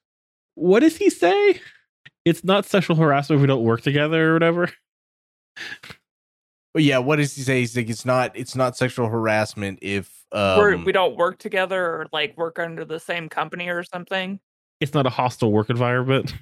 Yeah, something like that. It was something that was like very legalese, but that made it all the creepier. Oh, that's what he says. Sexual harassment only refers to situations in which a refusal fosters a hostile work environment. As we don't work Oh, together, yeah. it's not an issue. Yeah. Ugh. And like he starts that moment by saying, I suggest we engage in activities more befitting of a man and woman together. Yeah, he's just like a weird sex pest. Ugh. Yeah. Yeah. My note says, I half expected Shinji not to know what he meant and think it was leapfrog or something, which Yeah, I could see that. that's Shinji. So Reiko immediately is just like, fine, like, fuck you. Like, I'm not going to talk to you. Like, you're not going to actually Right. tell me anything worthwhile. You're just going to be a scumbag lawyer. But My favorite part. Shinji's just like, you know what? I like this guy. Let's hang out. And they go have like this fucking like half the episode is just them like hanging out, getting massages and like eating fancy foods and talking to each other. And Kanoko asks him just to show him that he's cool. It's he's like, oh, why'd you become a lawyer? And he's like, I didn't really want to become a lawyer. He's just, I thought it was cool and it makes me a lot of money. I'm like, oh, you really are a fucking scumbag, aren't you? The worst. Yeah. This recurring thing that happens, like while they read massage, for example, like Shinji's like, do you always do awesome stuff like this? And he says, yes, I do. Yes, I do. He does the same thing with the food, though. Do you always eat amazing food like this? Yes, I do. Yes, I do. Do you always hang out by the pool with bad honeys like this? Yes, I do. Just like, Yes, I do. Definitely. he's who Akira in Changeron wants to be. Yeah. Kind of, yeah. That makes sense. So, I mean, they have like their little get together, and we cut back to that night at the coffee shop, and Shinji's like, "Oh, the aunt's like, well, if you're gonna live here, you gotta pull your weight, you gotta do some work or whatever." And she's like, "Oh, there's a customer at this table reading a newspaper. Like, go take his order." And the customer's Ren, and Ren's just like a fucking dickhead. He's like, He's the worst. He's just like, "Oh, your shoes are dirty. You're not holding the tray correctly." He's like, "I'm a customer." She's like, "But what does it matter? Like, I don't give a shit. Fuck you." He's like, "I'm a customer." As he should. And like when Shinji came in, he had his whole like boombox vest still. I was like, what is that? Yeah. But it's weird. Okay, like this is so weird because like is fucking Yui bipolar? Like, what's her fucking deal, man? Because like I don't get her. First she's like, "Oh, Shinji, you can't stay here. Like, it would be terrible." And then she immediately comes to his defense. She's like, "Ren, if you just came to here to be a jerk, like, you can just go." It's like, okay, like you are like bouncing back and forth between like, do you stand up for Shinji or do you not stand up for Shinji? Like, what the hell? Right. Now that you say it's kind of like in a game when you're trying to like get like good and evil points, like in like to write them out or whatever, like get like so your she's rep just up. playing both sides to get her XP. But Shinji's like, oh, he comes back to the thing. He's washing dishes very poorly, and he drops a cup on the ground, and then he like, it looks so goofy because like he intentionally flips those fucking plates on the ground. Right. Yeah. And the aunt's like, "Oh no, are you clumsy?" And he's like, No, I'm not. It's the most dramatic thing too. He's shaking his head desperately. No, I'm not. Please not. But Because the way she said clumsy was like how you would ask someone if they're fucking possessed or something. Like, it's so, she says it with so much venom. It's incredible. to the point where when I was watching this, I wondered if he was going to get kicked out of the house. That'd be very funny. I was worried. Yeah. But then Ren shows up and he's like, "I can wash dishes." So he's like washing like 4 spoons at once. Like, this is some monumental task. 4 like, spoons? nobody else could do this. And it's like, okay, dude, like, it's goofy as shit. And then he shows up in like full fucking waiter gear with like a bow tie and everything from somewhere. Like, does he just have this? Yeah. Acting like this is a 5-star restaurant and he has to be decked out like in a tuxedo. It's incredible. This is just a tea shop, my guy. They don't even serve sandwiches. Relax. And then like that's when the auntie's like, I've made up my mind. You 3 will make a good team. Smash cut to Ren and him in the same room, just on opposite sides, like some like wacky college drama, looking at each other from across the room. I'm surprised they didn't draw a line down the middle. This is my side of the room, and you can't leave. Later on, we see the curtain, I think, right? Yeah, they do have end up putting a curtains curtain around up. their beds. Cut back to the what is it called? Or a The journal. newspaper, where Reiko finds out, oh yeah, the Ore journal, where Reiko finds out, like, oh no, it turns out that the chemicals are perfectly fine. It's nothing wrong with the chemicals.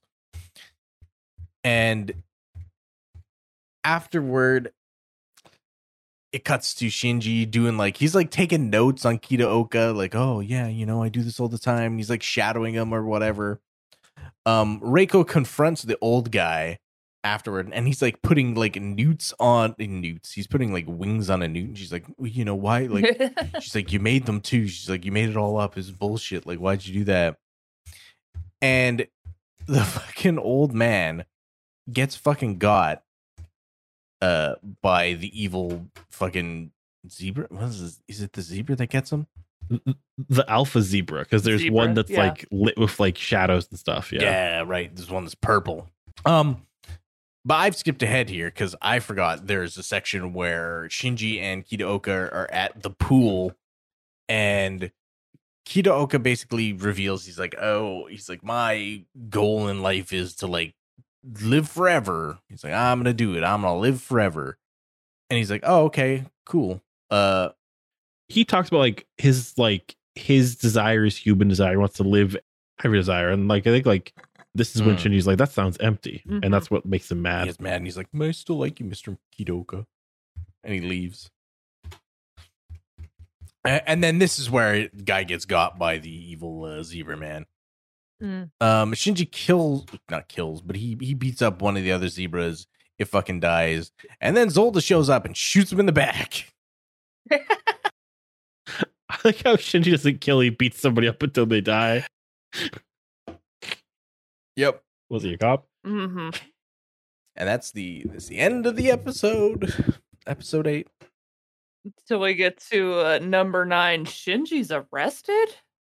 A dog that can talk? Oh god, yeah. Oh no. Yeah. So Shinji gets shot by Kayatoka, who then he tries to come back and say, look, dude, I don't want to do this. I don't want to fight any riders. So he works over his elbow. Yeah, he like pins him and like beats the shit. He like Charlie horses him to death. It's the weirdest thing. So they both kind of just roll back into the real world slightly injured. And then we get a couple of like cross shots. So we go back and forth between the tea house and the ore office where he works, with people talking about how he kind of has a tendency to be late because I guess he's got commitments at both places that he's late for. And one of my favorite scenes probably in this set of episodes is the editors griping about how, you know, Shinji's late and he's unreliable and this, that, and the other. So he's going off on this whole thing, and in the background we see Shimada, like, she has this clock out and she's watching every second pass. And right as he's saying, so would you mind working some overtime? She like grabs her shit right as it hits the hour and is gone. Like, it's the second it hits 6, she's like, bye. It like, she even has some of her coat caught in the door. It is such a great scene. And what does she do, guys?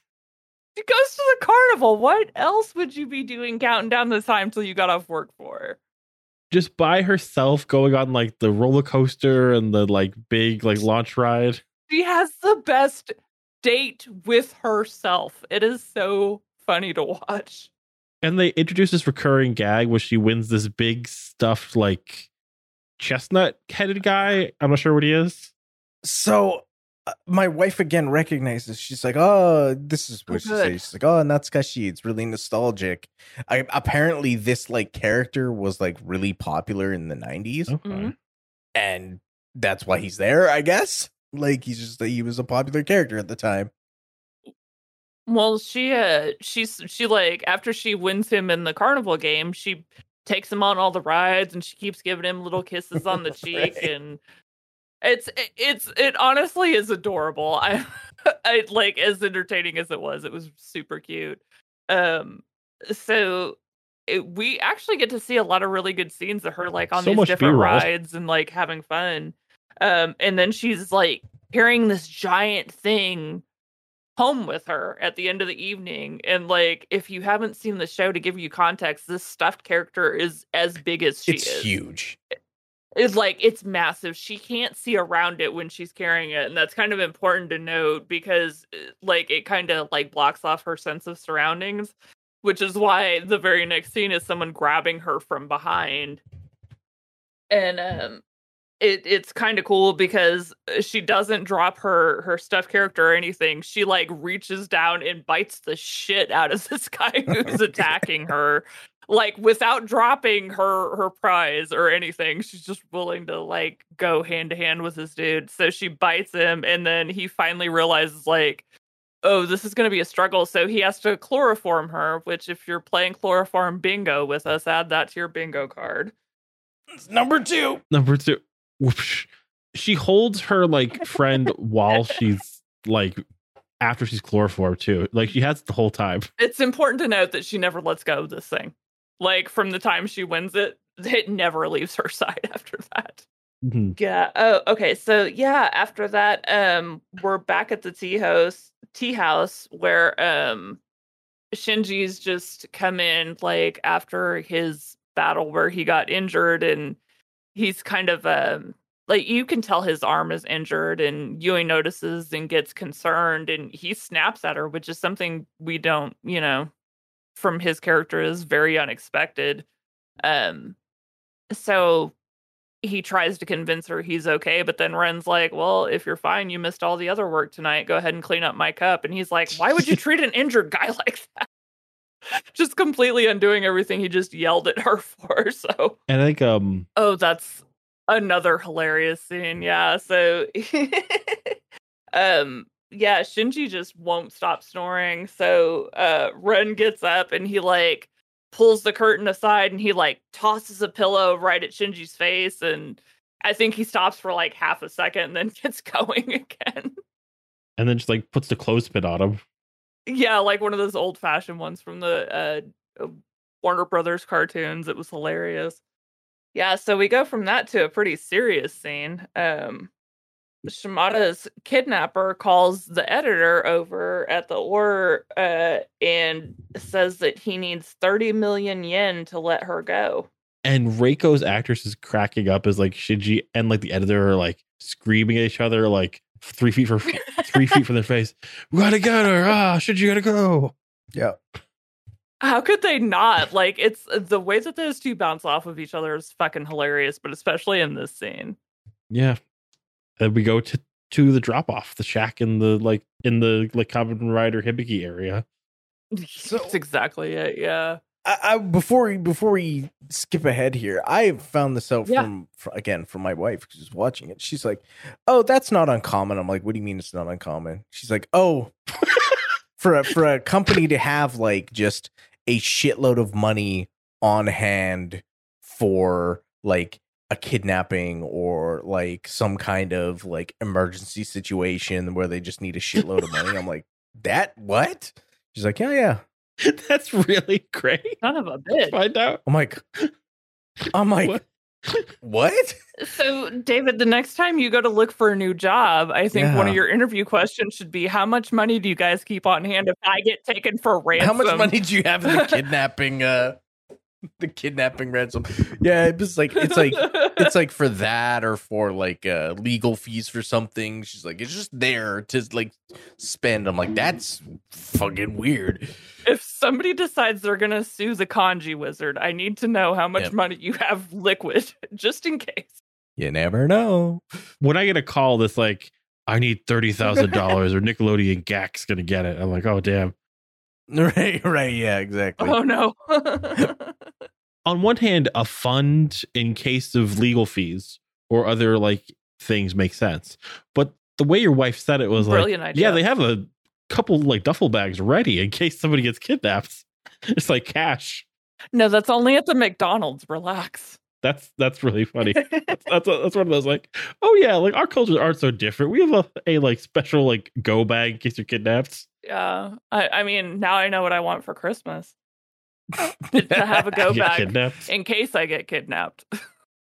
Oh God. Yeah. Okay. So anyway, um, uh, so Shinji is like exploring this abandoned, very obviously abandoned area, and he's, calling out for his friend the entire time.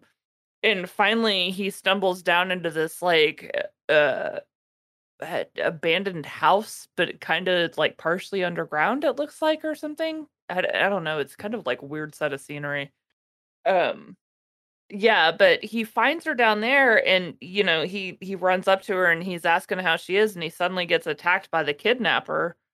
And they kind of like have this weird back and forth for a bit. And then this monster that I found out online was a wild boar themed mirror monster. I had to look this up too. I couldn't figure out what it was. Oh, I was going to ask you guys, because to me it had the resemblance of a bull, the way it kept like charging and butting, but I wasn't sure because I know there were a couple animals that do that. Okay, so that makes sense. Yeah, so the kidnapper disappears thanks to this monster that we only get like a really fleeting glimpse of. It's like a really quick scene. It's cool though. It's very like early 2000s, like weird, like the front's angular, like weird, like aerodynamic design. Like it's like you've seen like a lot of like Digimon has the kind of design sometimes. Right, and she's unconscious. Yeah, I mean, she can't refute anything. It's a pretty open shut case. You were locked in here together, so you must have kidnapped her. And they had to bust through the door. So that looks even more suspicious, because it's like, well, how did you get in if you're just some innocent guy, right? And when they carry her off, they're carrying her so her big plush is like above her. So they're carrying just this big plush and this girl underneath. It's amazing, yeah. To you were there, I'm like, should you would do this? This is probably another of my favorite scenes, because the aunt is speaking with so much conviction. She's like, even as a little kid, he would never hurt a fly. And Yui's like, how would you know that? So it goes back to the aunt having to admit, like, okay, well, I only met him a couple of days ago, but my instincts are never wrong, which is what she says in every scene. Yeah, our Shinji would never do that. And then she's like, oh, like, he's family? I was like, nope. Only met him last week. It's like that Chappelle joke about like, make sure like any group of people there's at least like one white dude because they could talk to the police, and just like that kind of thing. It's like, right. Yeah, so then we go over to Shinji and the editor, and the people that come to visit Shinji in jail in this episode are my favorite set of scenes in any Kamen Rider series ever, because this is probably the hardest I've ever laughed watching one of these shows, because they all proceed to give him just the hardest time every time they come through. And he looks so dumb and like a like weird dog, as they're all like suspecting him. You might be the kidnapper, Shinji. And then like Reiko comes, and Reiko's like, could you give me the scoop if you are the culprit? And Ren is just torturing him. Just absolutely. Oh, the air there is good for you. Yeah. And he's like, they're talking about oh no, sorry, that's later. Let me not jump ahead. When Ren's there and like provoking Shinji, Yui goes up to the glass to say, my aunt hired a lawyer, and then Ren says, stand back from the glass, he might kidnap you. Just top tier. I kind of fell in love with Ren during that scene. Mm-hmm. I think the next scene is where like the shaving's happening. Excuse me. Yeah. So, we go to Goro shaving Kyoutaro when the doorbell rings and a little girl shows up, and of course Goro leads her back and says, it seems you have a client. And he's like, I don't deal with little kids. Get her out of here. Like, he doesn't give a fuck. Fuck He's a them cold-hearted kids. bastard. Fuck them kids. Exactly. So Goro goes to send her away and presses some candy into her hands just to kind of make her feel a little bit better for whatever's going on, and sends her on her way. And we don't see the lawyer feeling any kind of anything about it. He's just ready to get the rest of his shave on. So I do like how when he's getting like shaved, like he says, Goro, you're so good at everything you try. I know that was another one of those moments where I kind of had to do the pause, like with the show we watched before in the hot tub scene. And it just, every once in a while something happens where you're like, okay, they're just making fun of us at this point, right? I talk about Shogeki Go Raigan. Or Kiva, maybe? Yeah. And I mean, it could...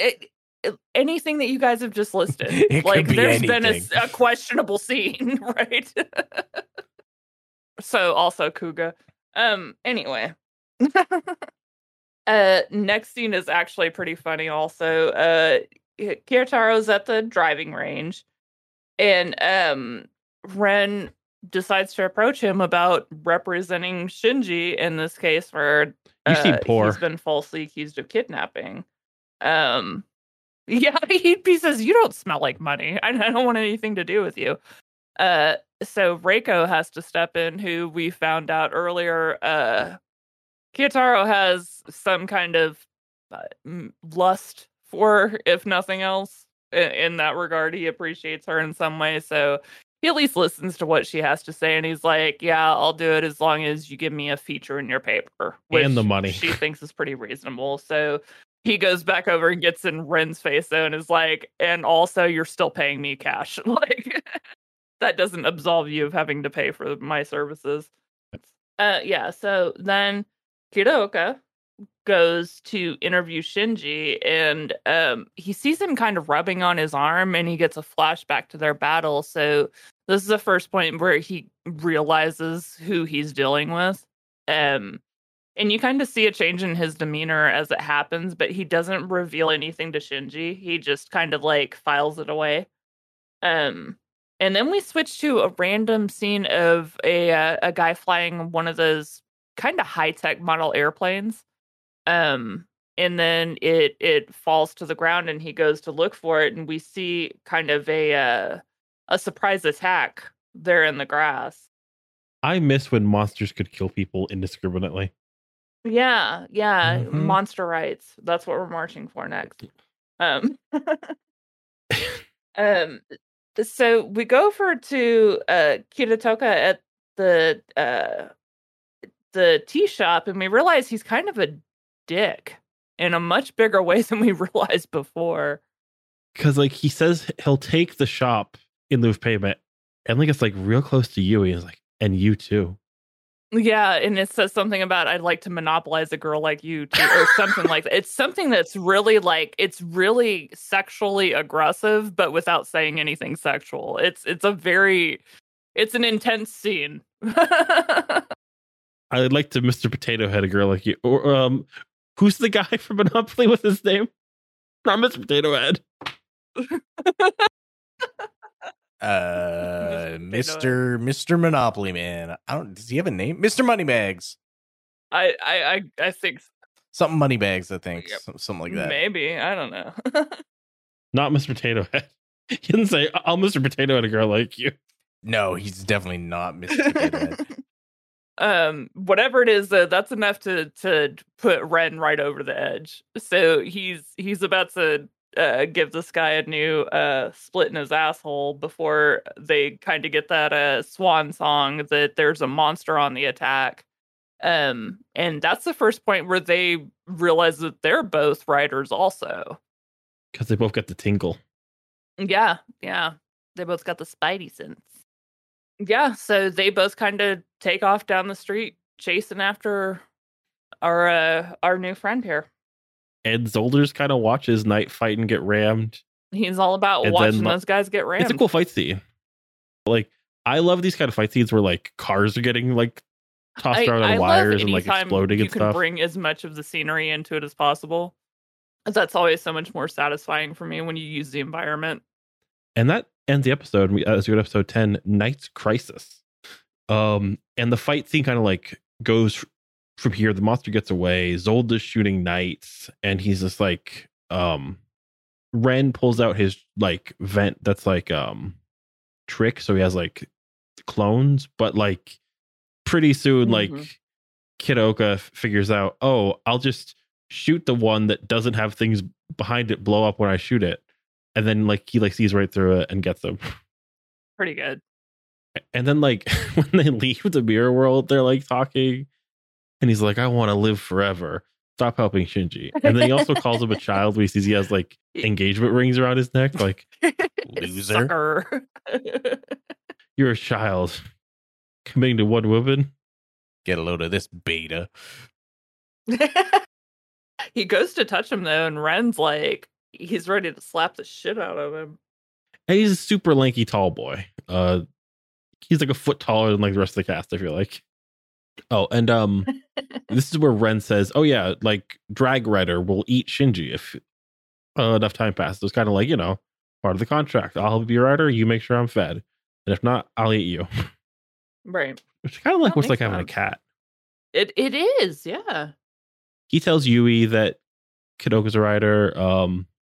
And then we see Kidoka talking to Shinji being like, all right, this recorder's on. What would you spend your ransom money on?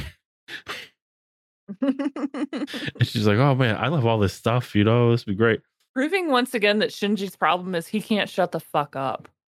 Oh no, he's like, he would not know about Shut the Fuck Up Friday. He would just like be like, oh yeah, totally. The FBI wouldn't even have to try with him. They would just have to ask him a question and give him a drink of water, and he'd just go for it. Here's all these websites I go on so I don't have to pay for media. Here's what I use for my Tor browser. Exactly. Then we see that the little kid has come back to see Goro, gives him origami. And then we see Ren and Yui are like, hey Shinji, don't tell this guy anything. And like Ren is very tsundere here, where he's like, it's about the debt, not you. And he's like inflating the debt. Oh yeah, that was my favorite part. He took it, and I actually went on the website that converts and did the conversion. So at 30,000 yen, which is what it started out at, it was $202.07 in US dollars. So by the time he got done talking, when it was at 100,000 yen, he wanted $673.55 for that window. It's also been like 20 years, so you can kind of like double that a little bit, I feel like. Well, yeah, and that was in today's money, so I can't imagine like back then. That would have been a whole different kind of math. Mm-hmm. And then like Reiko fires Kidoka as we see Shimada come out, like carry her stuffy, like bowing to doctor, saying thank you with like her stuffy, and she like bumps into like Kay, and then she like hears her just be like, yeah, that guy's super dying really soon. Probably right now. Did you see that guy in the hallway? He has super AIDS. That's kind of what it reminded me of. Like, I was like, nobody talks like that, especially in a hospital. What the fuck? And they're like looking at her, listening to them about another patient's like medical info. Yeah, and they're like, fuck HIPAA. We don't really know what's going on, but Kay does think if I win this like rider fights or whatever, if I'm like the last rider, I will live forever or be healed or whatever. So I'm not sure what we've been told at this point, but that is his belief that he will get that if he's. If I remember correctly, I think this is the first indication that we even get that he was sick. At least for me, I assumed up to this point, him wanting immortality was just about him wanting to enjoy his greed a little bit longer. I think this is the first time I realized that there might be something more to that. And now we know he wants to get rid of his fucking super cancer. Or yeah, his super penny bags. Is this the first time we hear that there might be something to gain from winning the writers war writer fight? I think this is the first time we see for them to have like any kind of real motivation. It's always been talked about like really vaguely up to this point. Mm-hmm. Okay. Yeah, we'll learn more of that soon too. But so then I think that's when like Yui, Ren, and Reiko like threaten Kei as they fire him. Then like the kids there, Goro, and then like she never really talks to them till the end, but she's like talking through Goro. It's like, yeah, my dad lost his job because of Ori Journal and kidnapped a woman, and then that's why like I went to you to help him. And then like Reiko's like, someone innocent got arrested. So the kid feels bad and then is like, but my dad had to pay for my mom's surgery. She had superwoman cancer. That's something very funny, but like, it's woman cancer for superwoman. She had girl boss gout disease. That's what it was. Anyway, so she hunned to death. And also I think like that's when Nanako's like, I bit the culprit, and they see the arm wound is in the bite, and that also helps me get free. I wrote that Yukari has no dead and a mom she can't support, but let's take her out for ice cream. But it's no dad. But they get some parfaits. That's when like Keisha was like, hey Goro, stop hanging out with this kid. She's dumb. She can't even smoke cigarettes.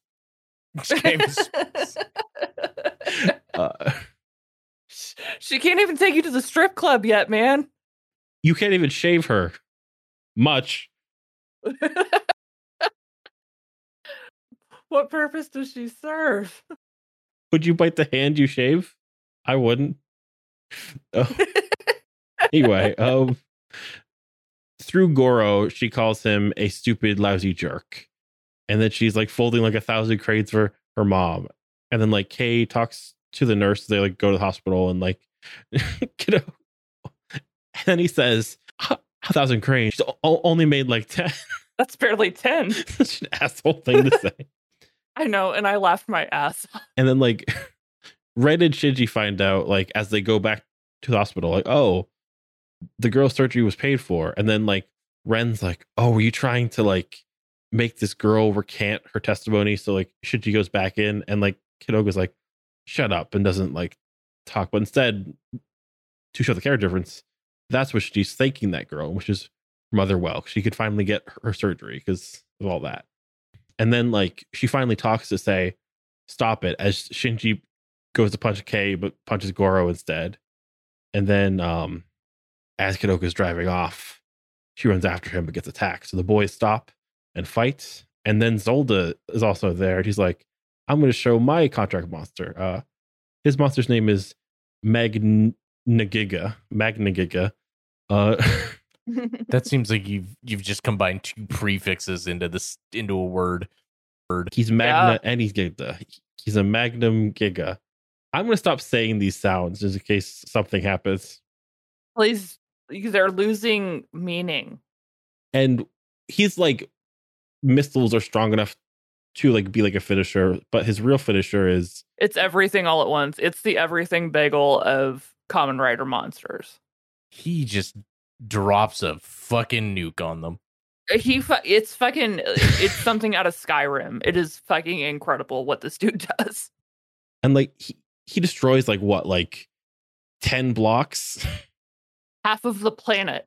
You see that his contract monster is like this weird mech too. It's like got like chest missiles, pincers, a big bazooka, lasers, just everything. It's another thing that made me kind of question what he was supposed to be, because usually if you're maybe struggling with the costume a little bit, you can tell by whatever their companion is. This didn't help me in the least. Nope. Still convinced it's just some kind of robot. Seems kind of OP though, honestly. A little bit. Yeah, I don't know why the DM decided to give him all of that, but here we are. If y'all remember from the opening of Kamen Rider Decade, the first scene, he's on top of the Zero Liner, like firing this off because they both have horns, I guess. Oh, yeah. And that's Ryuki, 6 through 10. Next time, we go to the mysterious empty train, was episode 11, and from there to episode 15. And I gotta say, next time we get some bangers. We get some like beloved episodes. There's at least like 3 episodes where I'm like, I'm so excited for this for very different reasons. Cool. But where's everyone thinking? We're liking Ryuki so far? Oh, yeah. Yeah, definitely. So far, yeah. Very interested to see what we think of these next couple episodes because there's a lot to happen. As we always say, though, guys, who's everybody's top 3 favorite characters this time? Are you ready, Steph, or you want to go second? No, I'm ready. I've got them written down. So number 3 is Kay, the lawyer. I enjoyed how much of a bastard he was, 100,000%, but I also see that we're starting to get some kind of arc with him. So I'm really interested to see how that goes. And so leading into that, number 2 is Goro. I loved that we got the switch from the writers where we were led to think he was going to be a bad guy, and then he turned out to kind of be one of the coolest, most diverse characters on the show. He does a little bit of everything. And number 1 is the aunt. I mean, how can you not love her? She's fucking hilarious. She takes up every scene she's in, and her instincts are never ever wrong. So you got to be a fan. The aunt is definitely one of those characters where, like, I think maybe if you saw this as like a teen, you're like rewatching now, you probably like a lot more because you're like, oh, she's not cool. She's not doing any flips, but like, she's a pretty fun character. Just here's this plot device to annoy people, make them interact. Exactly. Yeah. Yeah. There's some great bits of her later where she's like, well, I want you to work at my tea shop for a minute. That's awesome. Yeah, I can see it. Who are your 3, David? My 3 are it's tough. It's number geez. Okay. Number 3 is what is her name? Such an N. Nakano-san? The one that works at the paper with them. Nanako. Not Reiko, the other one. Nanako, that's what it is. Nanako's probably my number 3. She's like, as a background character, she's just really kind of funny and does goofy stuff, and I kind of appreciate that. Number 2 is probably Kitaoka. It's nice to see like another character be introduced, and he's like continually still kind of a threat, and he's just yeah, you love to hate him. And then number 1 is Shinji. Yeah, he's just great in all these episodes. I like him a lot. A lot of people are like, oh, like Ren's the main character, not Shinji. No, Shinji's the main character. He's so good at what he's doing, which he's not like meant to be the alpha cool guy. He's basically a kid and a weirdo. Mm-hmm. And he's a boy that likes to beat people up, but that's good because boys will be boys, right? Realize so. That's what I hear. But no, number 3, I'm gonna go Goro. Just really strong, just coming in, being a little weirdo, being a little like just the humanizing figure, like the butler, manservant, what have you, of the royalty, rich person, what have you, that's like nice and it's like actually they're really a good person.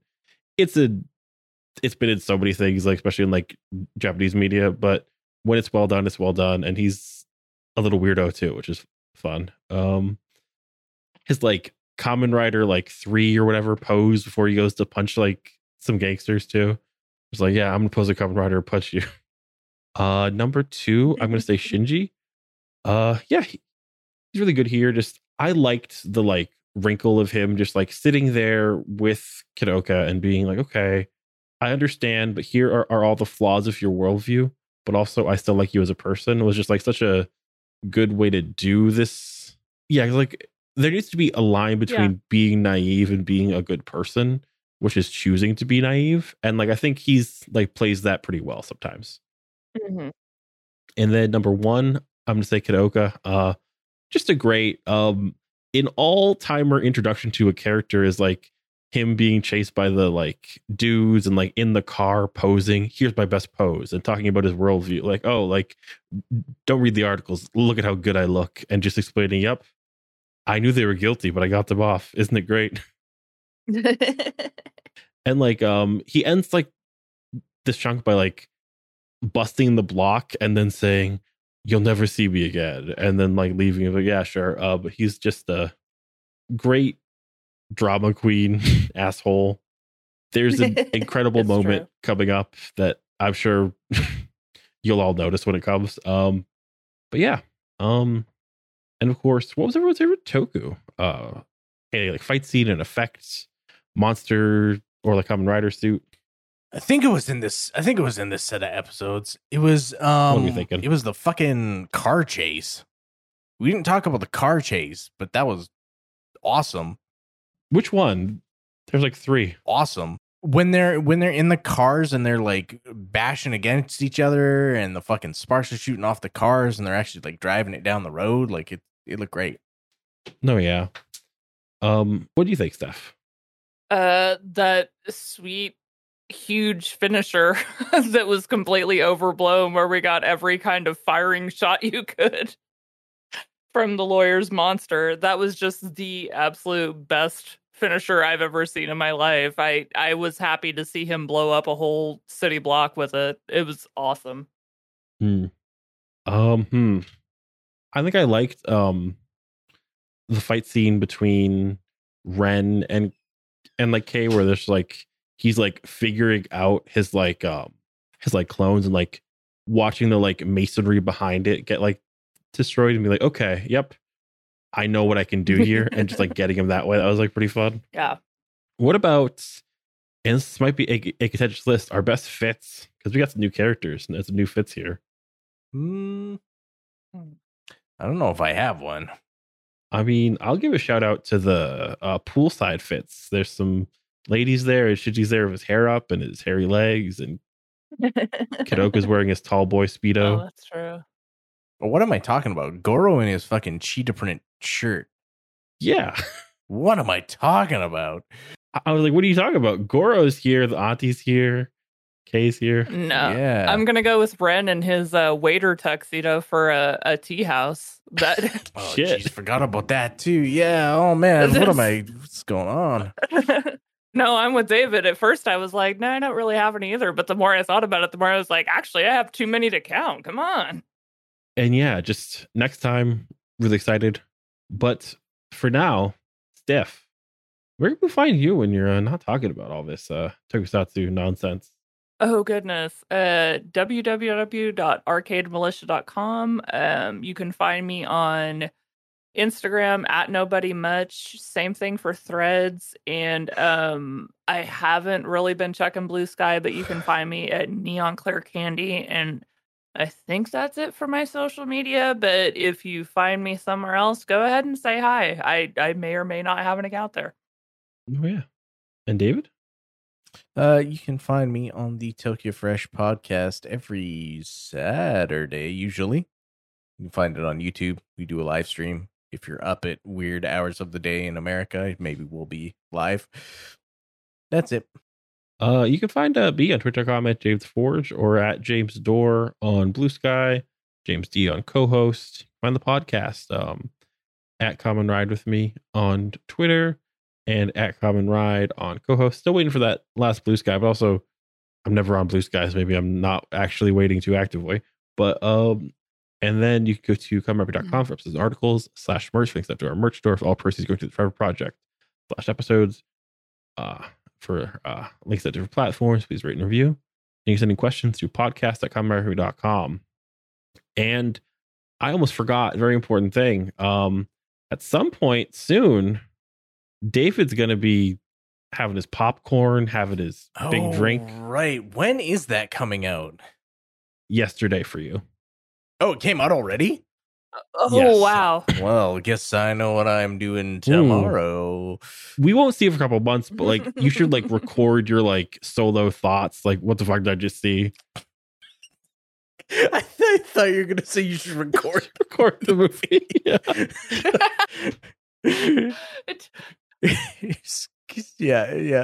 Yeah.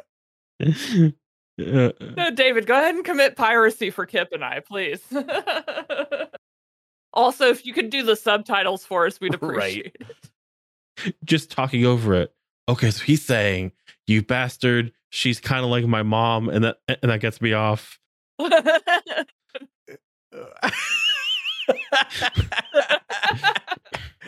You know, he could though, and we wouldn't know any different until like the actual subs came out. Oh man. We could think it was an entirely different movie because of what David told us they were saying. If they catch you recording it, just be like, "No, I'm opening my eyes. I've waited so long to have these eyes open." Oh man. Let me see if it's even. I'll look if it's running because I don't know if it is or not. Here it is. V Shinexto, Kamen Rider Fi's 20th Paradise Regained. Is it playing near you?